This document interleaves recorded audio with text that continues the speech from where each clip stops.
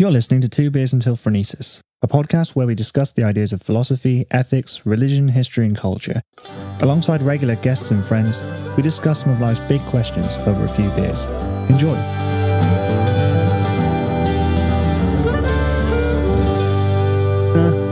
It's a shame. That's always a good opener, that. What is? Just like talking about like something about your normal life to make you seem like a normal person, not just a podcaster, Yeah, you know? yeah, that is. I find that. Yeah. Less like we're sat in a room with microphones shoved in our faces. Okay, Well, so we're back. We are. I know it's taken us a while to get to this point, but with lockdown and everything, it's not easy. Here we are. Yeah. So what we've done is because obviously the problem was recording online, the connection kept just absolutely failing and we kept losing whole chunks of podcasts. So what we've done is we've realised that we can record in our own homes separately. And just play it back as we are. Yeah. So have that as a backup. So recording online, but then... your own separate one on. Yeah, of it, and just compiling those two together, which is just a much better way of doing it. Well, I found it really, really fun having to have Discord up, listening to our conversation at the same time recording just my audio. Yeah. And it was playing back in one part of my headset. My left part was you and the right part was me. So I could hear what I was saying. So I wanted to talk about a guy called Giambattista Vico. Ooh, I like his name already. It sounds spicy. He is a bit spicy. He's from Naples. Does that Super spicy. the spiciest place? The spiciest place. He's kind of interesting. He's kind of weird. And yeah, he believes in giants, or he believed in giants because he was writing in quite a while ago. When is this? When's he writing? He was born in 1668. Okay, so that's not like a little bit in the past. No, this wasn't like 20 years ago. This was the way you said it made me think, it was this like a couple of years ago. No, 400 years ago. So yeah, he was he's quite a sickly, poorly guy. He was always kind of ill. Bit like you seem to be ill all the time lately. Just a cold. Yeah, it's just killing me. Yeah, he was like homeschooled. A little bit of tragedy in his life. Like couldn't really get where he wanted to at various points in his career. Always ill. So he also wasn't very well known at the time. He described himself as a stranger and quite unknown in his own city. And to be honest, no fucker's heard of him since. I would say, though, he is worth talking about because I think he is actually not only like really interesting and fucking weird because he believed in giants, but I think he does actually have some like very niche influence. You ever heard of Edward Said? Yeah, of course I have. Yeah. The history. Yeah. The first part you talk about is Edward Said and his work on the Orient and Orientalism. Yeah. It's like a must of most first year history students because it gets you that idea of perspective and scope of world. Exactly. So he was a big influence on Edward Said and a few other people, maybe Karl Marx and maybe some others, because this is as much like history as it is philosophy, and that's kind of a large part of where he's coming from. Because this was that kind of weird course that we did at uni. So obviously, for people who don't know, you did history. Yeah. I did philosophy, and this was like a course that bridged the two. This was intellectual history of nature, oddly enough. Yeah. Yeah, you didn't do that one, did you? I didn't. He was writing during the time of the Enlightenment. And obviously the Enlightenment is all about, in a nutshell, it's the rise of science and it's the kind of replacement of religious authority. So you've got religious texts being the main source of understanding of the natural world. And you're having this kind of movement culturally where people are like legislating and talking about ethics, talking about humanism, talking about all these kinds of ideas. But weirdly, he's not like a scientist. He's not like a rationalist. In fact, he doesn't like Descartes. He kind of stands in opposition to Descartes. Not that he doesn't like reason completely, but he's more of like a Christian humanist, like a romantic. So the very early on sort of Enlightenment thinkers where they didn't want to go too much away from the church because of the stigma against, they tried to do a little bit of both. Yeah. I think a lot of it was he was actually seeing he was reacting against the big movement at the time. He was a bit worried at where it would lead and kind of what it was saying, because Descartes seemed to suggest that everything was solvable by geometry. And a lot of it's kind of like weird religious ideas. Descartes was trying to underpin all of human understanding with maths, basically build from the ground up. That's why he was doing I Think Therefore I Am, because he was like trying to find like the smallest possible point of understanding that was concrete and then build up from that. Where consciousness starts and then you go from there. Yeah, really. to prove existence. Of course. And Vico values reason in sort of the same way, but he doesn't think it can underpin everything. He only thinks it can help solve particular issues.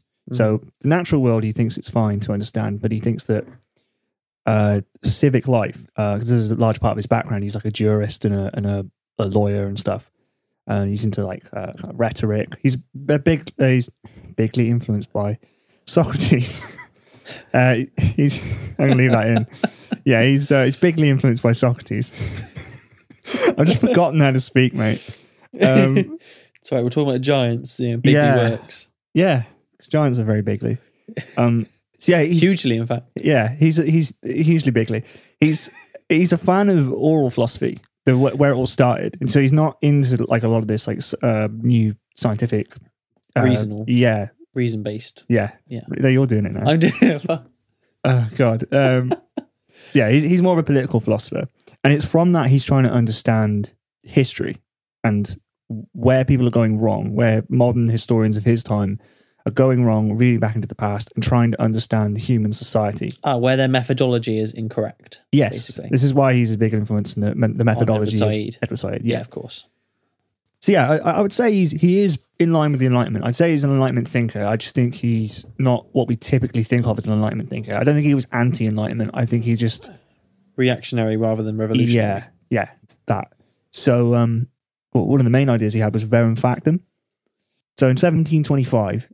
he wrote a book called The New Science. Ooh, well, that should replace the old one. I mean, yeah, it wasn't even that new at the time. So, no. So he tries to collect all the humanities subjects and conjoin them into one discipline. And it's really weird because, yeah, not many people were doing this kind of thing, and I don't think anyone's really done it since. It's quite hard to categorize. I think like the whole point of why we were studying it is basically the lecturers would just show us this shit and be like, what's he saying? Like, I don't know what he's saying. No. Can you figure it out, guys? Yeah. I'm doing my doctorate on this. I think it was one of the worst marks I got.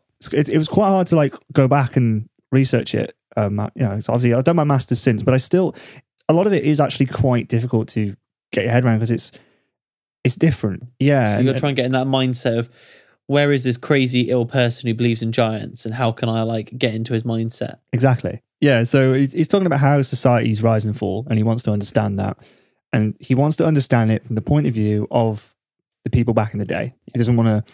Because we use the word historicism quite a lot on the podcast, so he doesn't want to project his own thinking back into the past, which is kind of what he thought was the main problem that people were doing.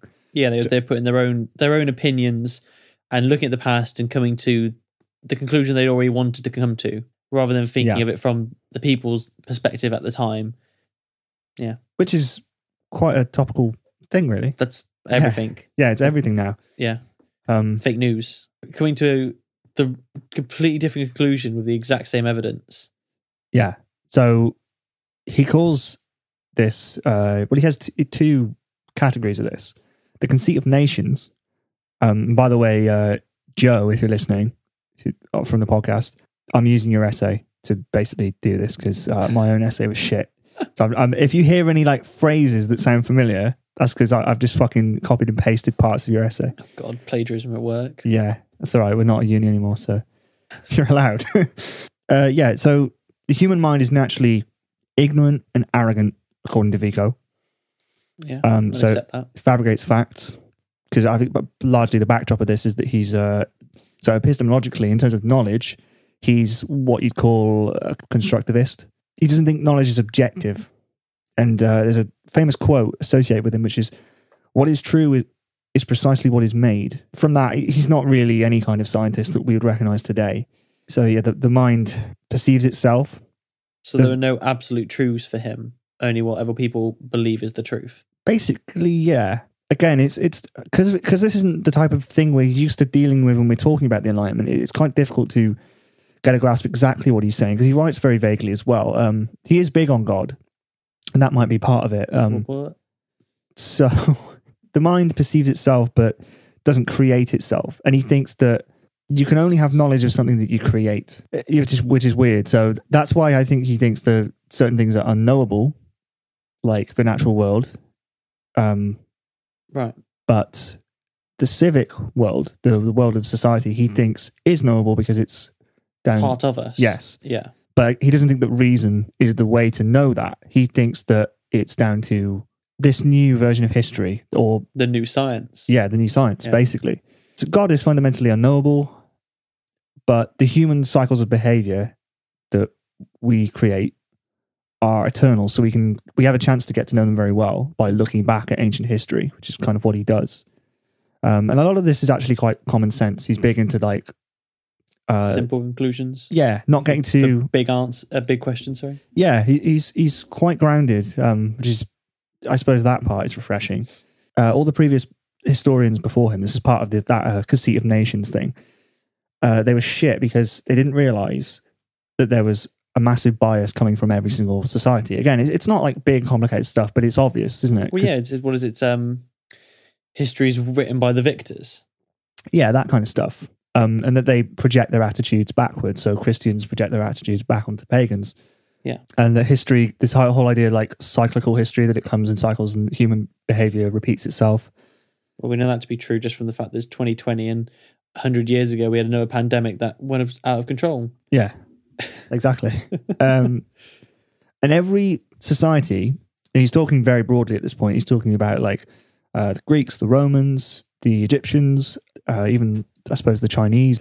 He thinks that they developed this idea that they are the first truly civilized people, and that they're the first to have the comforts of civility. Yeah, and that everyone before them were barbarians, which I think is a very good observation, actually. But he thinks they're all wrong because that's just their hubris talking. Yeah, and that's not a fact. That's their lens, which they see previous world from.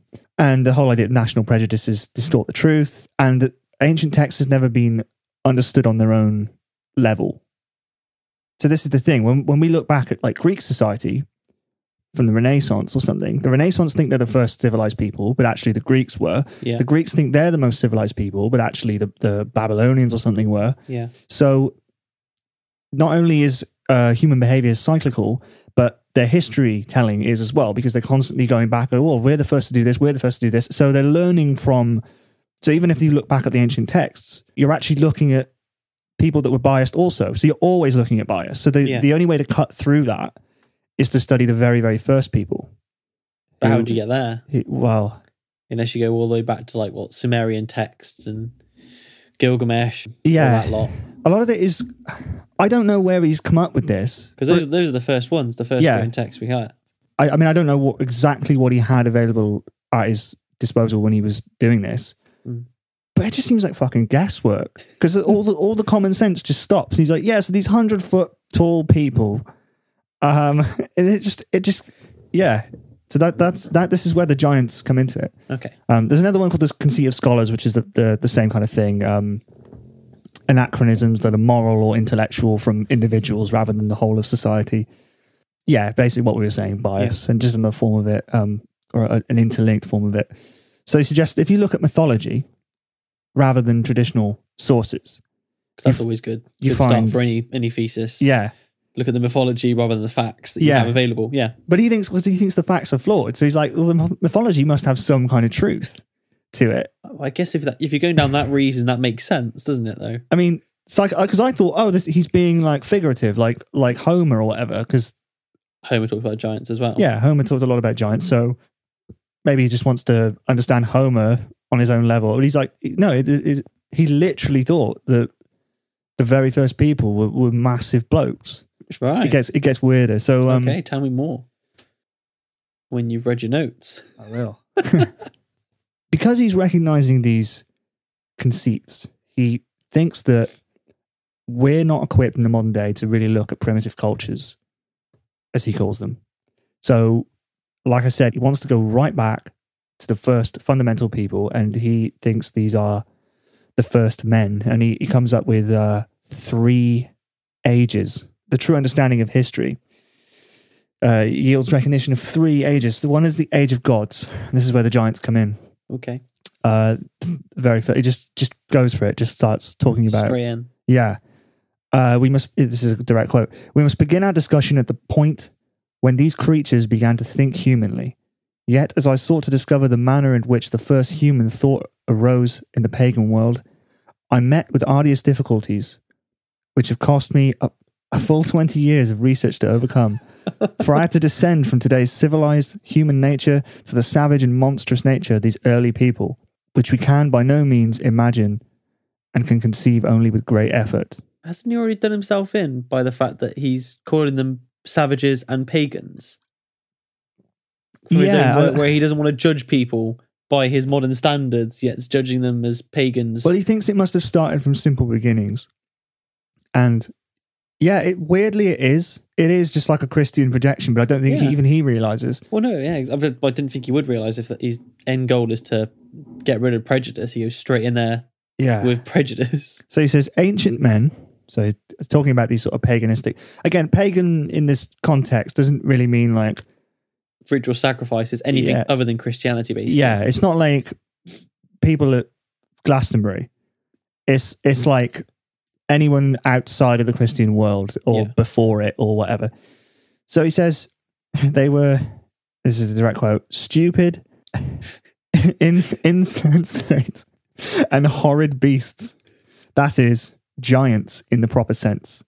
And I remember this came up in the lecture and I was like, wait, what, like actual giants? Yeah, in the proper sense, it's literal. So giants, all right.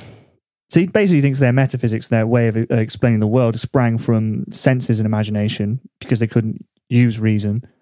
They use poetry to express everything. And I think he's kind of getting a lot of this from like Homer and stuff. The fact they don't actually write a story like we know it today, where it is just epic poems. Yeah. There's a lot of the Christianity leaking in because he thinks like wonder is the work of God. And these people, because they were so stupid, they were in wonder of everything. Yeah. And so everything was divine to them.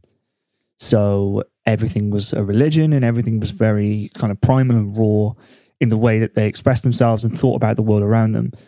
Yeah, he bashes them constantly. I guess it's not really bashing, but it's like he basically thinks they're like so strong and they're violent and they just shout and grunt and they think the heavens is a living body, which I guess, I suppose we kind of found that with like Neolithic, what we know about some of the earliest religions and things. I guess he's not wrong in the sense that, well, a lot of this, I guess, is accurate. The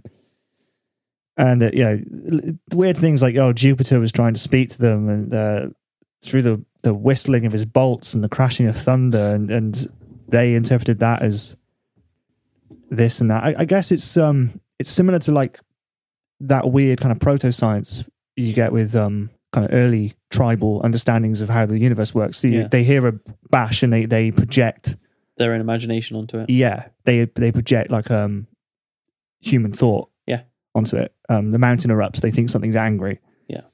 Yeah, so it's that kind of thing basically. And everything is allegory for these people. Everything is like a metaphor, even like speech, myth, nature, communication, it's all personified and blended into one. And that's his age of gods. And this is where he thinks the giants come from.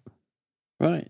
Yeah, it's really bizarre, but I actually think it relates directly to a few. Does he talk about where they came from?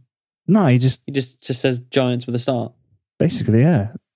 He talks about where they go. He talks about and he was published. If I tried to write any of this in an essay, I'd fail. They would laugh at me and go, "But do you have any references?" Oh no, it's just giants. Yeah. Just hear me out, guys. Just hear me out. Giants. That's what I mean. Like this is one of the things we brought up when we were learning it. It's like, well, does he say why? It doesn't. He doesn't at all. He just assumes, the first people, they were massive and they were really violent and they were this and that. And it's like, well, yeah, but why? And I think, cause as we'll talk about with like other giant myths and things, it was just a very common prevailing theory throughout lots of different cultures that giants existed. Before we just get onto that, I was just going to say, the next age is the age of heroes. Oh, okay. Now we're getting into like age of mythology. Yeah. Age of empires. So the natural law of nations arises among various peoples. So all these scattered giants, they all come up with the same natural laws, which are an extension of their sort of base personalities. But they basically work out that more or less this is basically his explanation for like laws and then why things are, why civility even exists from like a psychological perspective. But he basically thinks that big giants protected smaller giants, and from that, moral virtue begins. But it has to be like a really conscious effort. They had to like really start thinking for the first time and speaking in order to protect their little giant. Yeah, and it was like a weird feudalism with these giants. It's so like it's like fucking Lord of the Rings for no reason. Yeah, just really strange. So yeah, the giants reversed their customs. They stopped walking around in the great forest, as he calls it, and they settled down with a lifelong mate in a cave.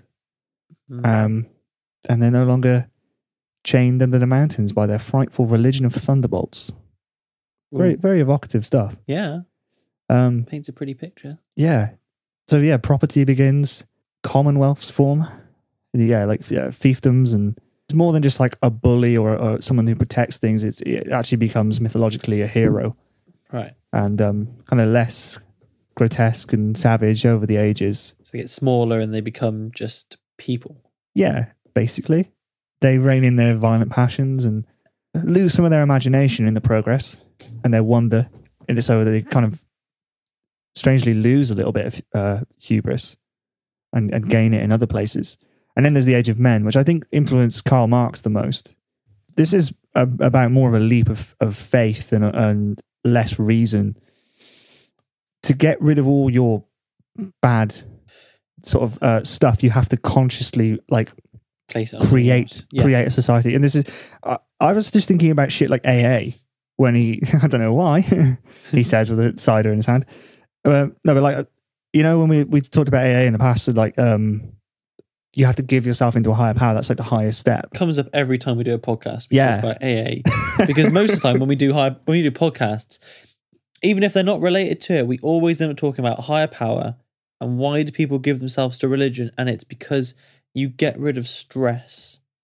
It takes all of the control out of your hands and puts them into something else. So you go from suddenly you're the one worrying about, I need to stay alive for these reasons. I need to keep myself healthy. And you're like, do you know what? The gods deal with that. If I go out in the night and dark, it's in the gods' hands if I come back or not. And you're less afraid of it.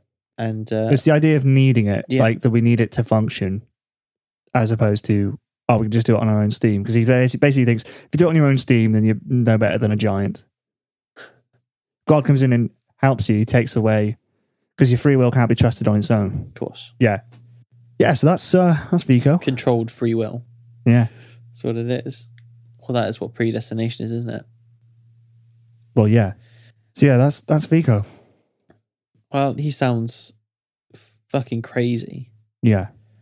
And, it's the sort of thing I'd love to read. I think it would make a really good movie. I think it would make a really good doorstop. A doorstop. Yeah, it sounds more like fantasy than anything else. Than a scientific book called New Science. It's weird that it came out in the Enlightenment, and it's even weirder that my lecturers chose that as like the centerpiece for that module. Well, it makes sense because usually they'll pick Descartes, hugely influential and important people, where you can sit there for hours going over it, trying to find all the meanings in their works. And I think it's important they give you this because they can just show you how much of a spectrum the Enlightenment and the end of the Renaissance was. Because you can go from giants without any rational thinking, really, just his belief in giants at the start, to, Karl Marx and the end of it. Yeah, I've got mixed feelings on it because I do think it's important to read unknowns. And in a sense, he's not actually an unknown because he did actually end up influencing a lot of people. At the same time, I just think I spent fucking hours and hours reading this bollocks. Yeah. And barely any of it went in anyway. And it was constantly glancing at my notes right now. But yeah, I kind of feel like there are more important conversations to be having in in both history and philosophy. You'd think that, but here we are doing a podcast on it. Yeah, well, this is fun. Yeah, because he's a sort of podcast topic, not the sort of, here's 4 months of your life dedicated to this one essay that you need to write on this guy who believes in giants. Yeah, but I think ultimately there are ways to read him, and like I said, I think you get a slice of history. You get that whole what were intellectuals thinking about the Enlightenment as it happened that weren't like prominent moving figures of that Enlightenment. What did sort of weird, edgy Christians at the time think? And this will tell you what they think. Giants. Yeah. Well, you get that a lot, though. Oh, I should say, actually, the giants are made out of shit. Well, that makes sense. A lot of giants are made out of clay and earth, aren't they? Yeah, like golems, yeah. Yeah, like golems, or Tolkien had dwarfs created from clay.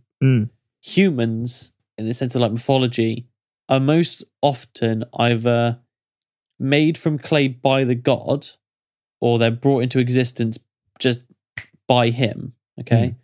And anything else is created of the earth. And I think it's purposefully to give the idea that mankind is not of the earth, but is of a heavenly power. Well, Adam's made out of dust. Yeah. But I don't know if that's like cosmic dust or like... Yeah, because he creates him out of thin air dust, because there's nothing there, is there, really?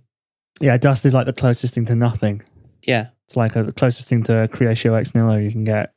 He's created out of the cosmos, like against everything else in terms of... Yeah. Whereas other things are created from the earth, and, like Greek mythology, you've got Gaia, who is the earth, and everything is from her, basically. Including humans. Obviously, humans are made from clay in Greek mythology. Which is why they're not heavenly beings, because the gods are the heavenly beings. Yeah. Whereas in Christianity, Islam, and Judaism, they're created from God himself. Yeah. As a cosmic, spiritual being. And giants are obviously just like shit made of clay. Because they're just brute and no consciousness truly to them. But the giants evolve into us. I don't understand. Yeah, well, that's why he's very... Does he even believe in evolution? No. Maybe, it's so weird. Maybe I should have read this a lot more, but honestly, I've devoted so much of my life to this strange philosopher, and it was a write-off from the beginning. So there you go. That's Vico. If you want to learn more about him, go and read him. We're going to talk more about giants in general, giant myths. Yeah. One thing I found about giants generally, through all the folklore and stuff, they're always antagonists, pretty much. I can only think of literally a few stories against the grain. And it's weird how they crop up in all different cultures that aren't connected, but they're always villains. And it ranges from just like the complete lack of imagination, like, oh, big man, to like a cyclops or maybe even like a stone giant or a frost giant or something that's part of like a ontological like a tier, like it's like a lesser being that exists in another universe, like a Jotun from like Scandinavian folklore. Yeah. But yeah, they're always bad guys. Even like Roald Dahl's BFG. He's the only good one. Yeah. Yeah. They're always cunts. They're just horrible. And I think it is just that the BFG, it makes sense because obviously he's going from previous sources and imagination and fairy tales where they are the bad guys. So he's gone against it to make a new book, and he's decided to have a good giant. But yeah, like all the research I've done, either the giants are only helpful because they've been tricked or enslaved into being useful, i.e. building stuff, or they are, like you said, just cunts and they're just going around fighting people. Yeah, now this is why I wanted to like bring up Vico at the start, because I think he was sort of onto something in his understanding of giants and relating that back to mythology, that they're not unnecessarily cruel. They're not like a demon. They don't torture people, or they're not necessarily unnatural either. They're like almost like a natural force, and they're nasty, but I actually think that's more of a product of the times like they were written in, because a lot of like society was quite savage at the time anyway. So I think they're just like, they're no more savage than like an animal. You have to think about it. Animals are quite fucking savage in the wild and whatever. They talk and they think still. Yeah. So to be honest, I think they're just like a reflection of humans. They're just like big humans Bigger with versions of slightly humans, less yeah. intelligence. And of course, the natural consequence of that is that they're going to be quite violent. Yeah.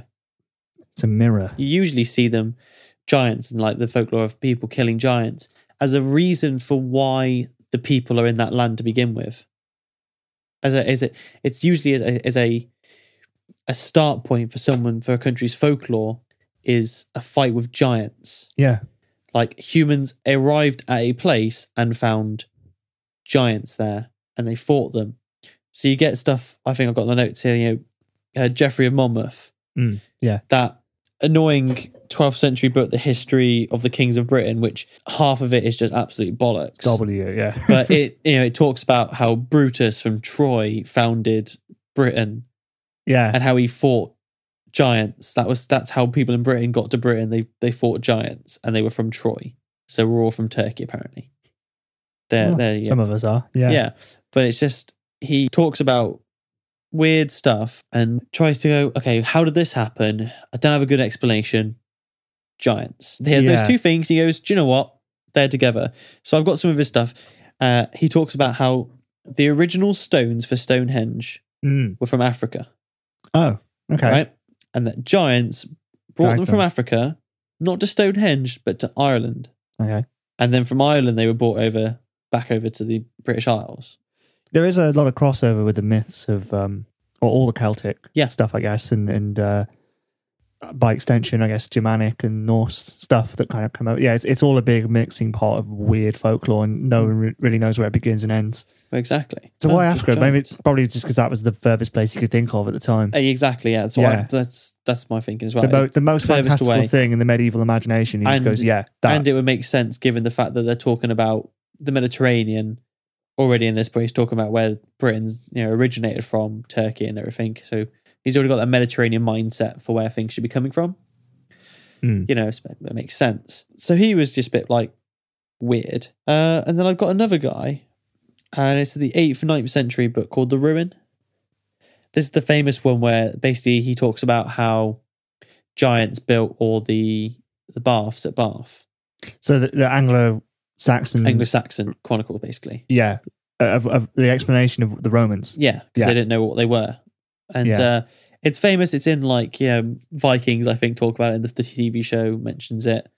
It doesn't even go into detail about it again. It's a poem, and he just goes... Never does. Yeah. These wall stones are wondrous. Calamities crumpled them. These city sites crashed. The works of giants corrupted. Right. That's it. He mentions giants. He just says giants once in the whole poem. Quite a long poem. There's this running theme of just giants, and then nothing about it. Just probably just because it was so easy, accepted. Yeah. And here's the thing. We've talked in the past about sort of functional truth, and that it doesn't really matter if Noah's Ark was real or not, because that's not what's important in the minds of somebody who believes in Noah's Ark. Yeah. Someone who believes in Noah's Ark as a literal truth probably is. They're not going to be convinced by reason, by you saying, well, if could the boat be big enough? That's not why they believe in it. The reason why they believe in it because it has a consequence for how they live now.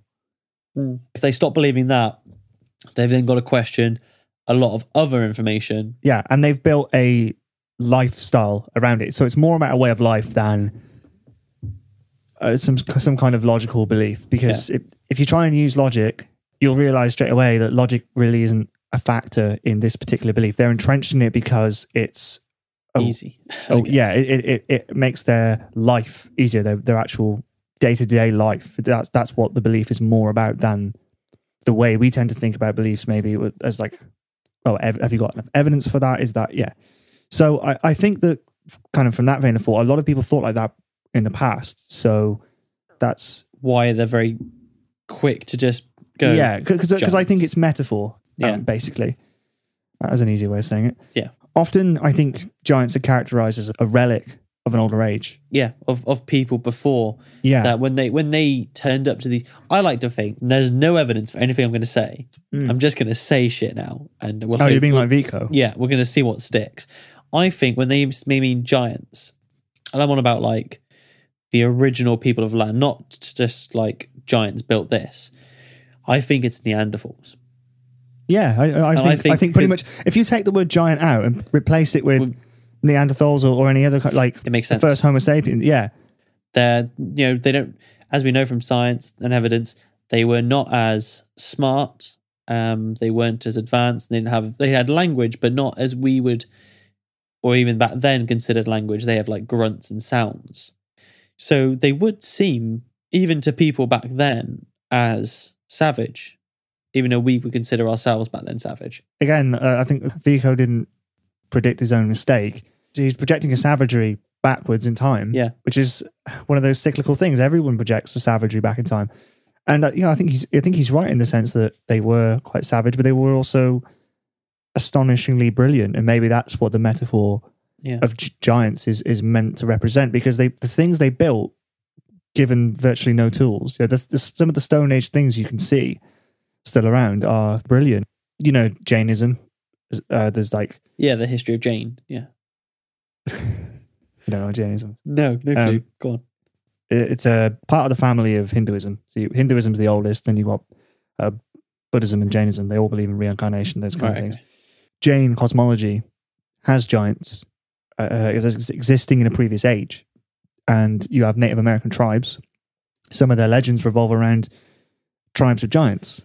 And also, and again, these are always before. Yeah. Like they never exist in the same time. In the current, which is again why I think they're like Neanderthals. Yeah, or just early humans. Yeah, early humans. What they perceive themselves to have come from and where they are now. Yeah, and a way of asserting that they are now better or something. The Aztecs had a similar thing called Quinametzin, which apparently created cities in a kind of like a previous solar era, which is weird because different continents, completely different continents. There's Japanese and Chinese giants and things. And again, so what are we counting as a giant? Because are we counting ogres? Are we counting trolls? Are we counting cyclops? I count all of those as giants. Yeah, they're certainly types of giants. Yeah, types of giants. The types of giants we've been discussing so far, they've been like humans. That's why I was thinking of like humanoid giants. But I mean, Cyclops is the basic humanoid giants, but just with one eye. The Cyclops is a particularly interesting one. There's actually some paleontological. That's not it, is it? No, but that sounds good, doesn't it? No, it doesn't really. There's some paleontology that suggests that's a way. Paleolithic. Oh, that's a good word. That sounds good. Yeah. So there's fossil evidence. I'm going to say that. Yeah, he's done it, boys. He's done it. He's in the typical dyslexic thing. I just can't say the word. So whatever word's closest, I'll rearrange a whole sentence to fit it now. So I think there's two reasons why people believe in Cyclops, and I think they both feed into each other. Okay, let me see about this. That's another big word I'm going to pronounce. Proboscideans. Proboscideans. Yeah. Big giant elephants, basically. Oh. From a previous age. Oh, from Lord of the Rings. Mama kills. Yeah. Oliphants. Yeah, Oliphants. Mr. Frodo is a fucking Oliphant.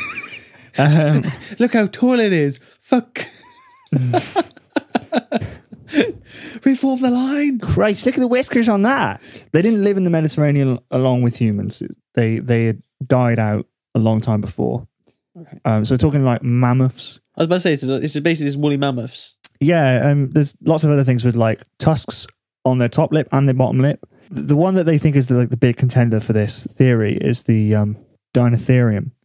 We've got actual fossil evidence of this. So it's an elephant, yeah. It's basically a big elephant. Yeah, it's a big elephant. So we're talking potentially, well, I mean, it definitely exists, but I don't know whether this is what they would have found. Twice the size of an African elephant. So that's big. Yeah, fucking huge. Or it could have been these tiny little things that are the size of like swans. They used to walk about around the Mediterranean, and we found sort of evidence of them on places like Cyprus and Sicily. So one of the things is if you look at their skulls, especially if they're broken, they do look a lot like human skulls, just with a giant eye socket in the middle, because that's the nasal cavity. What, these big elephants? Yeah, because you'd think it's just like a massive human skull. Huh. You know that like an elephant fetus looks quite like a human fetus in the womb. Yeah. Yeah, so the skull can look similar if it's broken in a certain way.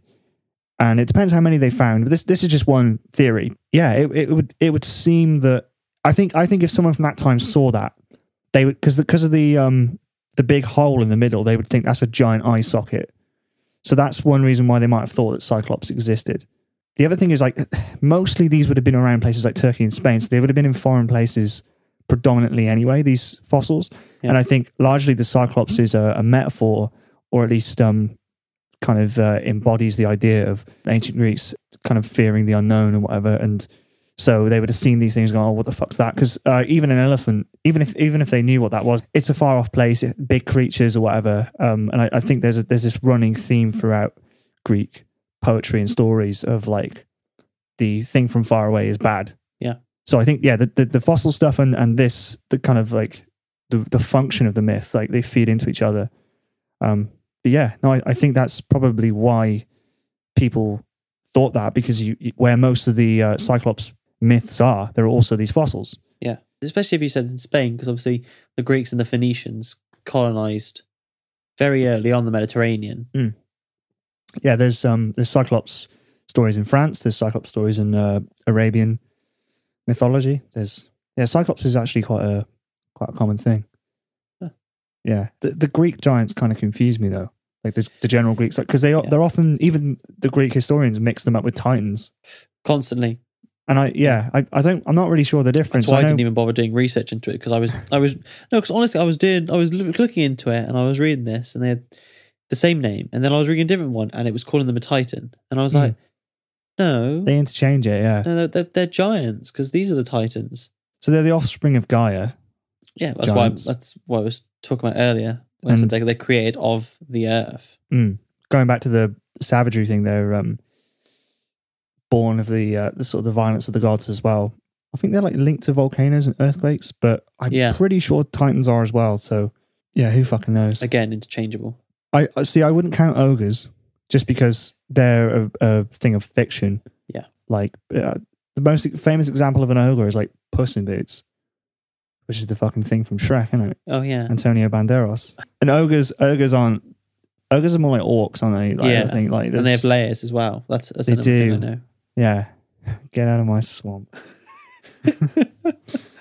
Yeah, they're things purely of fiction, whereas giants are in so many, and Cyclopses, etc., are in so much mythology that there has to be some basis for it. There has to be, you can't just have it be everywhere and it just be completely made up and they will come to the same conclusion. There's got to be something there, which is again why I think it's Neanderthals. I was trying to think of another example of like an idea or a belief that's everywhere, and I came to the idea it's pyramids. Yeah, ghosts. Pyramids and ghosts. Pyramids are everywhere. And pyramids are everywhere because it's an easy thing to build. You come to that conclusion quite quickly. You can build quite tall pyramids because you don't need to go like up in a square. So yeah, this is why people go aliens, because it's like South America and Africa. It's like, no, pyramid's easy to build, guys. It's like, triangle. It's a triangle with it's sides. And I do also think it's the same with giants. Like it's a big man. It's a big man. It's not, but I do think it's similar how like there must be something psychological that pervades all the stories, because they're always an antagonist. I was thinking about Norse mythology. Are you familiar with like a little bit Jotuns? If anyone's watched from Jotunheim, if anyone's watched Thor, Thor: The Dark World is the Dark Elves. There's the first Thor with all the Dutch angles. That's the one with the first one is where they go to Jotunheim at the start, and because he goes and attacks them, and that's the reason he gets exiled in the first place.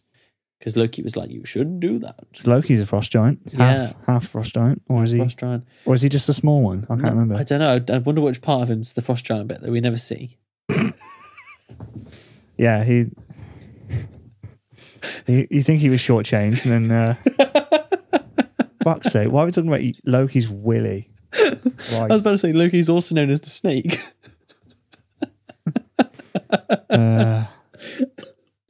Those things in Game of Thrones, they're basically frost giants, aren't they? Yeah.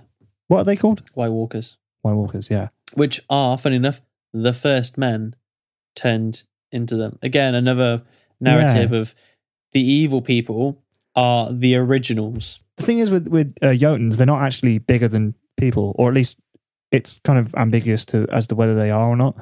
Because They could be big. They could be just the same size. They could be really ugly. They could be I guess there's really, no unit of measure about then. really beautiful. Well, yeah, 10 feet tall. What's a feet? yeah. What's Yeah. a foot? What's a feet? Fucking hell.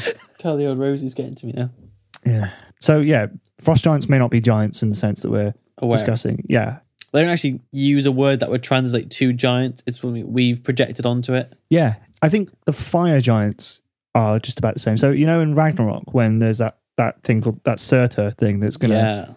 Yeah. I will destroy all of. Yeah. And he's dangling on the wherever it chain. is, yeah. Yeah. Asgard. Asgard, yeah. Yeah. He's like, 1 second. I'll come around to you. And he becomes as big as a mountain. And that's actually.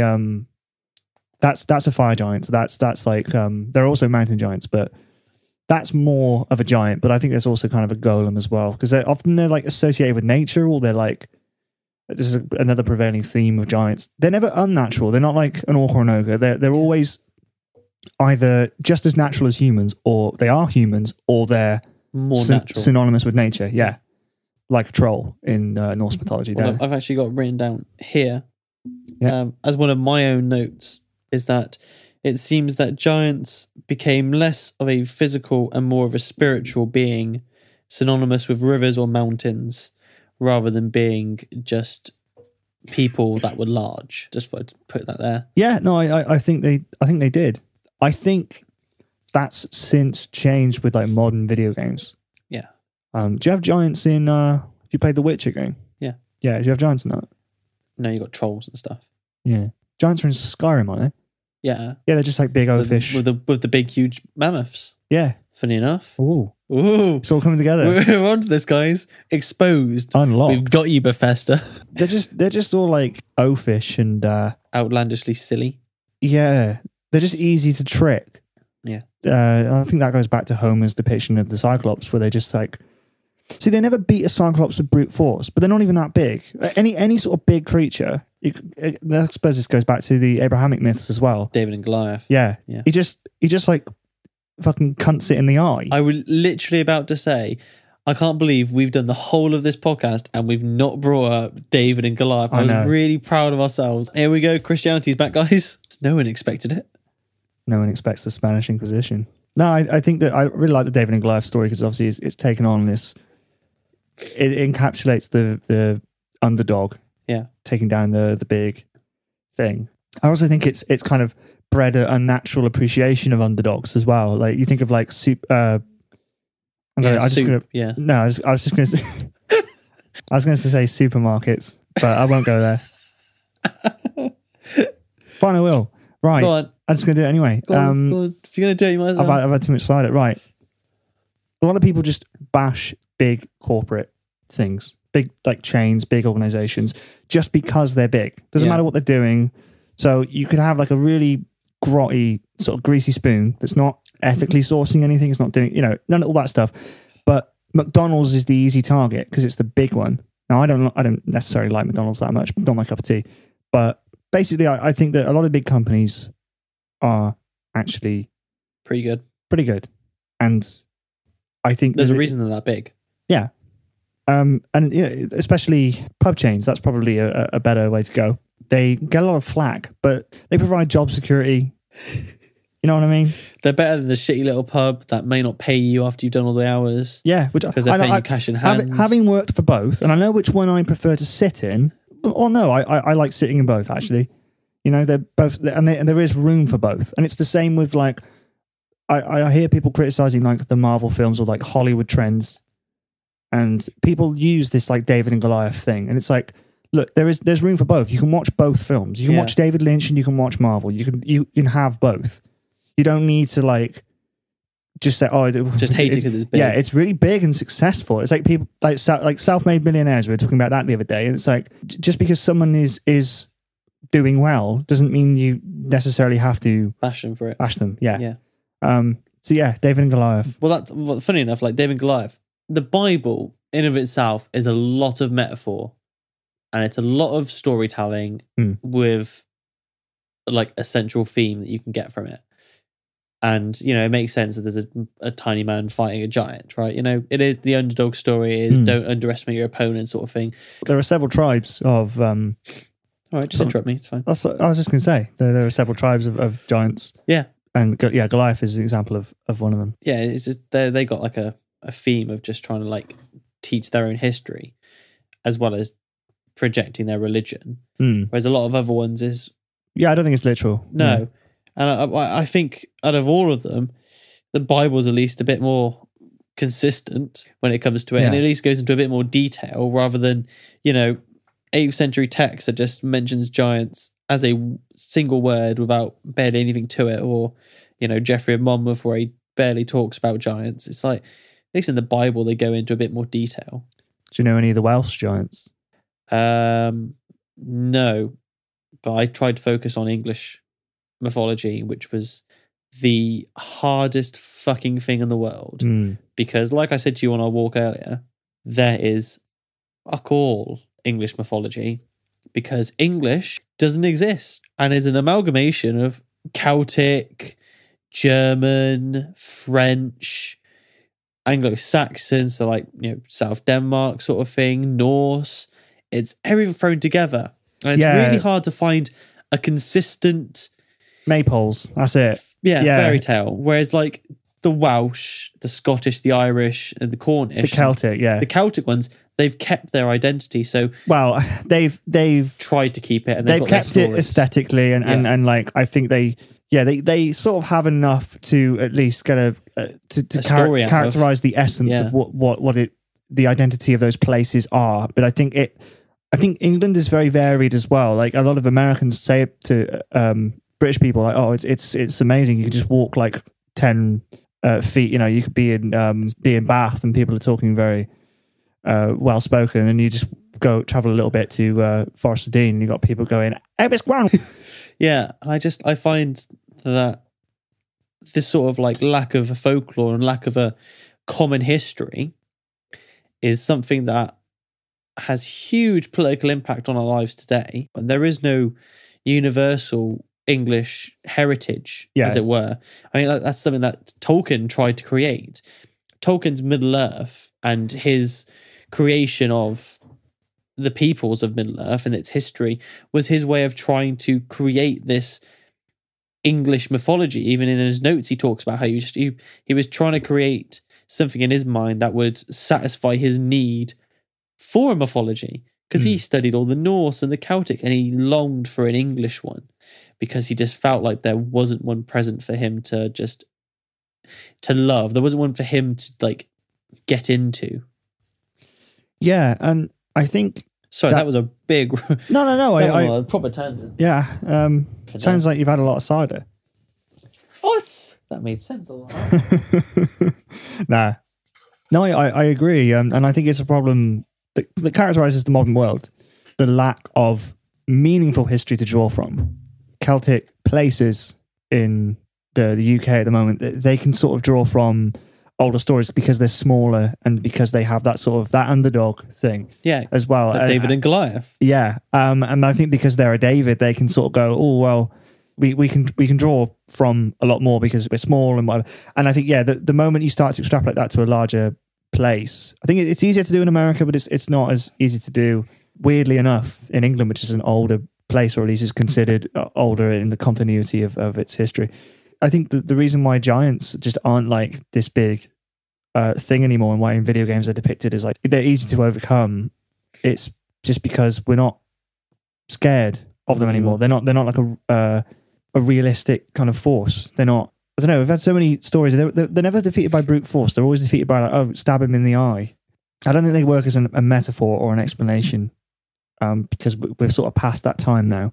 So now they've just faded into like easy opponents, obscurity, and just like kind of boring, really boring opponents in D&D. They're just big people, and they're not like an explanation of anybody's history. They're not responsible for the building of anything. There's no soul to them. Yeah. Like in Skyrim, they're just these fucking things that just like attack you wildly. Herd mammoths. It's like, they're the oldest. There's no quest line regarding talk to the. There's one where you have to take a goat back from him because you sold it to him. You can't speak to him. They just sort of wander about, and they're like, it's hinted that they're older than anybody else in Skyrim, but they're not given any sort of prominence. They're just this speechless enemy. Something to attack. I mean, the first time you go into Whiterun, yes, sorry, not Windhelm. Whiterun, you're there, and there's a giant fighting people. That's literally the first thing you get. Yeah. But, and it's seemingly okay for that to be a thing. Yeah. The game's so buggy. I don't really like it, but I think someone says something about the Empire asking people to leave them alone, but some of the Stormcloaks, they want to like wipe them out or something. But yeah, that's not really a fleshed out quest, is it? That's in passing thing. Yeah. So one of the few examples where they're not antagonistic or completely villainous or just like a random force of nature is in Welsh mythology. So Bran the Blessed is the English. You know him? Yes. Yeah. I know. Now I know what you're saying. I know him well. Good mate he is. I saw him on the pub the other day. So I think his name is Bender Gedivran. Bender Gedivran. Bender Gedivran. Bend it like Beckham. Yeah, that's Bend it like Beckham, man. It's not Jamaican. Bender Gedivran. But he ruled Britain. Mythologically. It wasn't a real bloke. He could never fit inside a house. It's a very tragic thing. He could never live anywhere because he couldn't fit there. Oh, that's sad. And so he didn't fit in. No, he didn't fit in. Was that a pun? What was it? It's just a terrible joke. The story's incredibly complicated, but it has something to do with... I did have this explained to me earlier. So, the King of Ireland wants the giant's daughter. As you do. And asks for a hand in marriage. So he travels over, and then the brother of the daughter says, "What are you fucking doing? I haven't been asked." So why would you? Okay. And so he totally flies off the handle, and he kills all their horses, or the Irish horses. So then the Irish lot get really annoyed. As you would do. Right. I can't remember what happens then, but this is a great story. She ends up edge of my seat. She ends up living in Ireland with the new husband anyway, after a bit of a kerfuffle. And then she's like, "Oh fuck, Dad, come and get me. He's not nice, this new fella." This is how it's written in like ancient. Yeah. So he goes, "All right, yeah." And the Irish guy, oh no, right. So he gives them right. It's fucking terrible. Fuck. So after the horses are killed, yes, and the kerfuffle. Yeah, he gives them the Black Cauldron. You know, remember that film, The Black Cauldron? Yeah. Yeah, he gives them like the fucking cauldron that can resurrect people. But then the Irish are like, I don't think that was enough. It's like, it's resurrection. What more do you want? There's a few horses. Resurrect the horses. A pot that resurrects you. Yeah. Just thinking about putting a horse in the pot, the cauldron now. Yeah. Would you put it in head first or like back first? I don't think they cared about the horses. Oh. I think it was more just like a gift to in recompense. So the big fucker, the giant of the king of the dad of the brother Albion, the giant.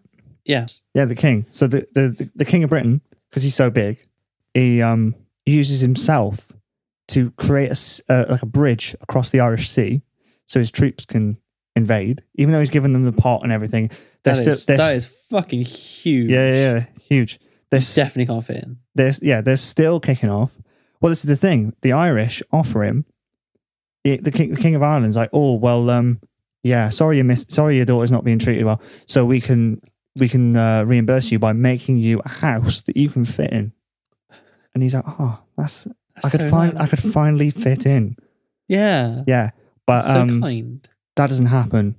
And so like it's horrible. Everyone fights each other. There's only 7 people left at the end, and then the daughter dies of a broken heart because everyone she knows is dead, and it's very depressing.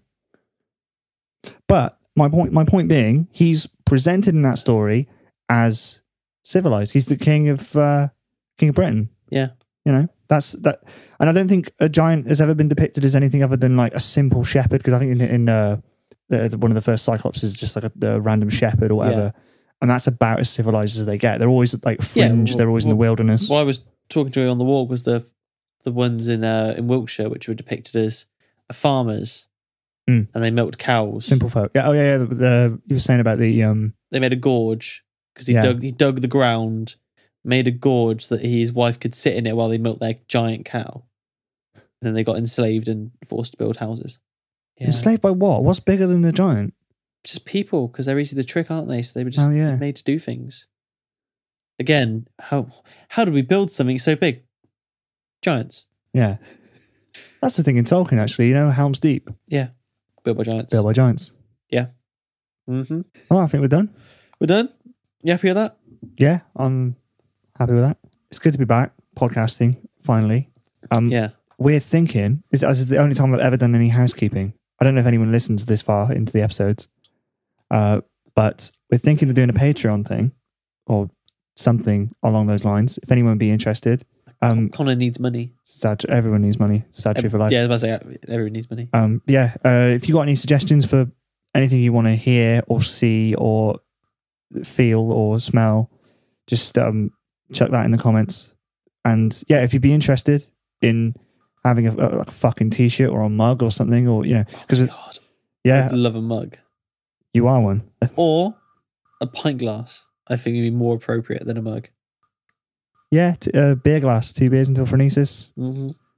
Yeah, that's a good idea. Yeah, you can get a little bit of commission on that. Thank you. Yeah. 2p? Yeah, that's what it's going to be. If you like this, subscribe, do all that stuff, technology, cool. See you later. All right, bye.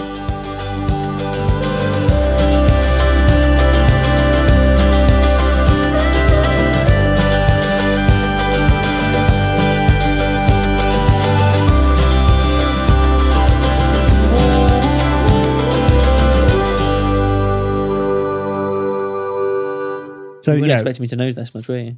No, I wasn't. I never do. I'll drink my drink. Why are you doing that? I don't think because they don't in Greek in Norse mythology. Fuck words. North mythology. You can say it to me in Welsh. Thank you. Oh, it's the first time you've been loud in this podcast.